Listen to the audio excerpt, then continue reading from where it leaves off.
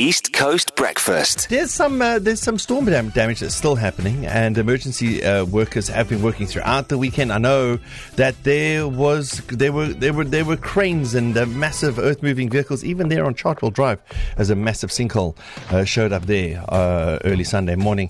So everyone's doing there. But you know what I do want to ask? If anyone's got a couple of shovels and some spades and can just make their way onto Mhlanga Rocks Drive. Please. There's a property that has lost its wall, and the wall has made its way and the mud into the middle of the road. Yeah. And now, so the traffic really can't flow. And that's going to become a proper traffic jam between Chartwell and the Sharksport on Mhlanga Rocks Drive. So if anyone's got a shovel, a spade, maybe a 1 ton, you make your way down there. If you please, just put the wall back to the side of the road. There's a big hole there, so the person's wall's on the road. Yeah. Just like put it back, just move it, and send us pictures. We'll make you famous. Yeah. That's how we'll say thank you. Take a selfie before, after, and this is our hero. Yeah. And we are going to need, and we are actually going to need a lot of that. And I'm sure people in their groups are going to be asking for people who can do this, people who can do that. So please avail yourself. I don't even need to ask you. I know you will. We've been here before, and we always come together.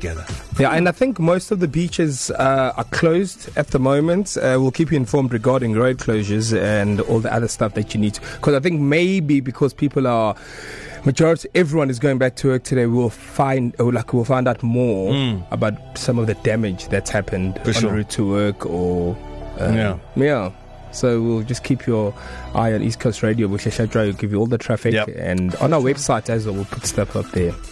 So, the South African Revenue Service, listen to this story, guys. They've opened a criminal case against, remember the man that the Phala Phala buffalo buyer, Hazim Mustafa, who claims that he had given all this cash to President Cyril Ramaphosa. He handed over $580,000 in cash to his farm manager in December 2019. SARS is investigating, of course, because they didn't get any payment. They were not aware of this payment, and according to them, it didn't happen. So we're going to have to wait and see what happens with that one. Yeah. East Coast Breakfast.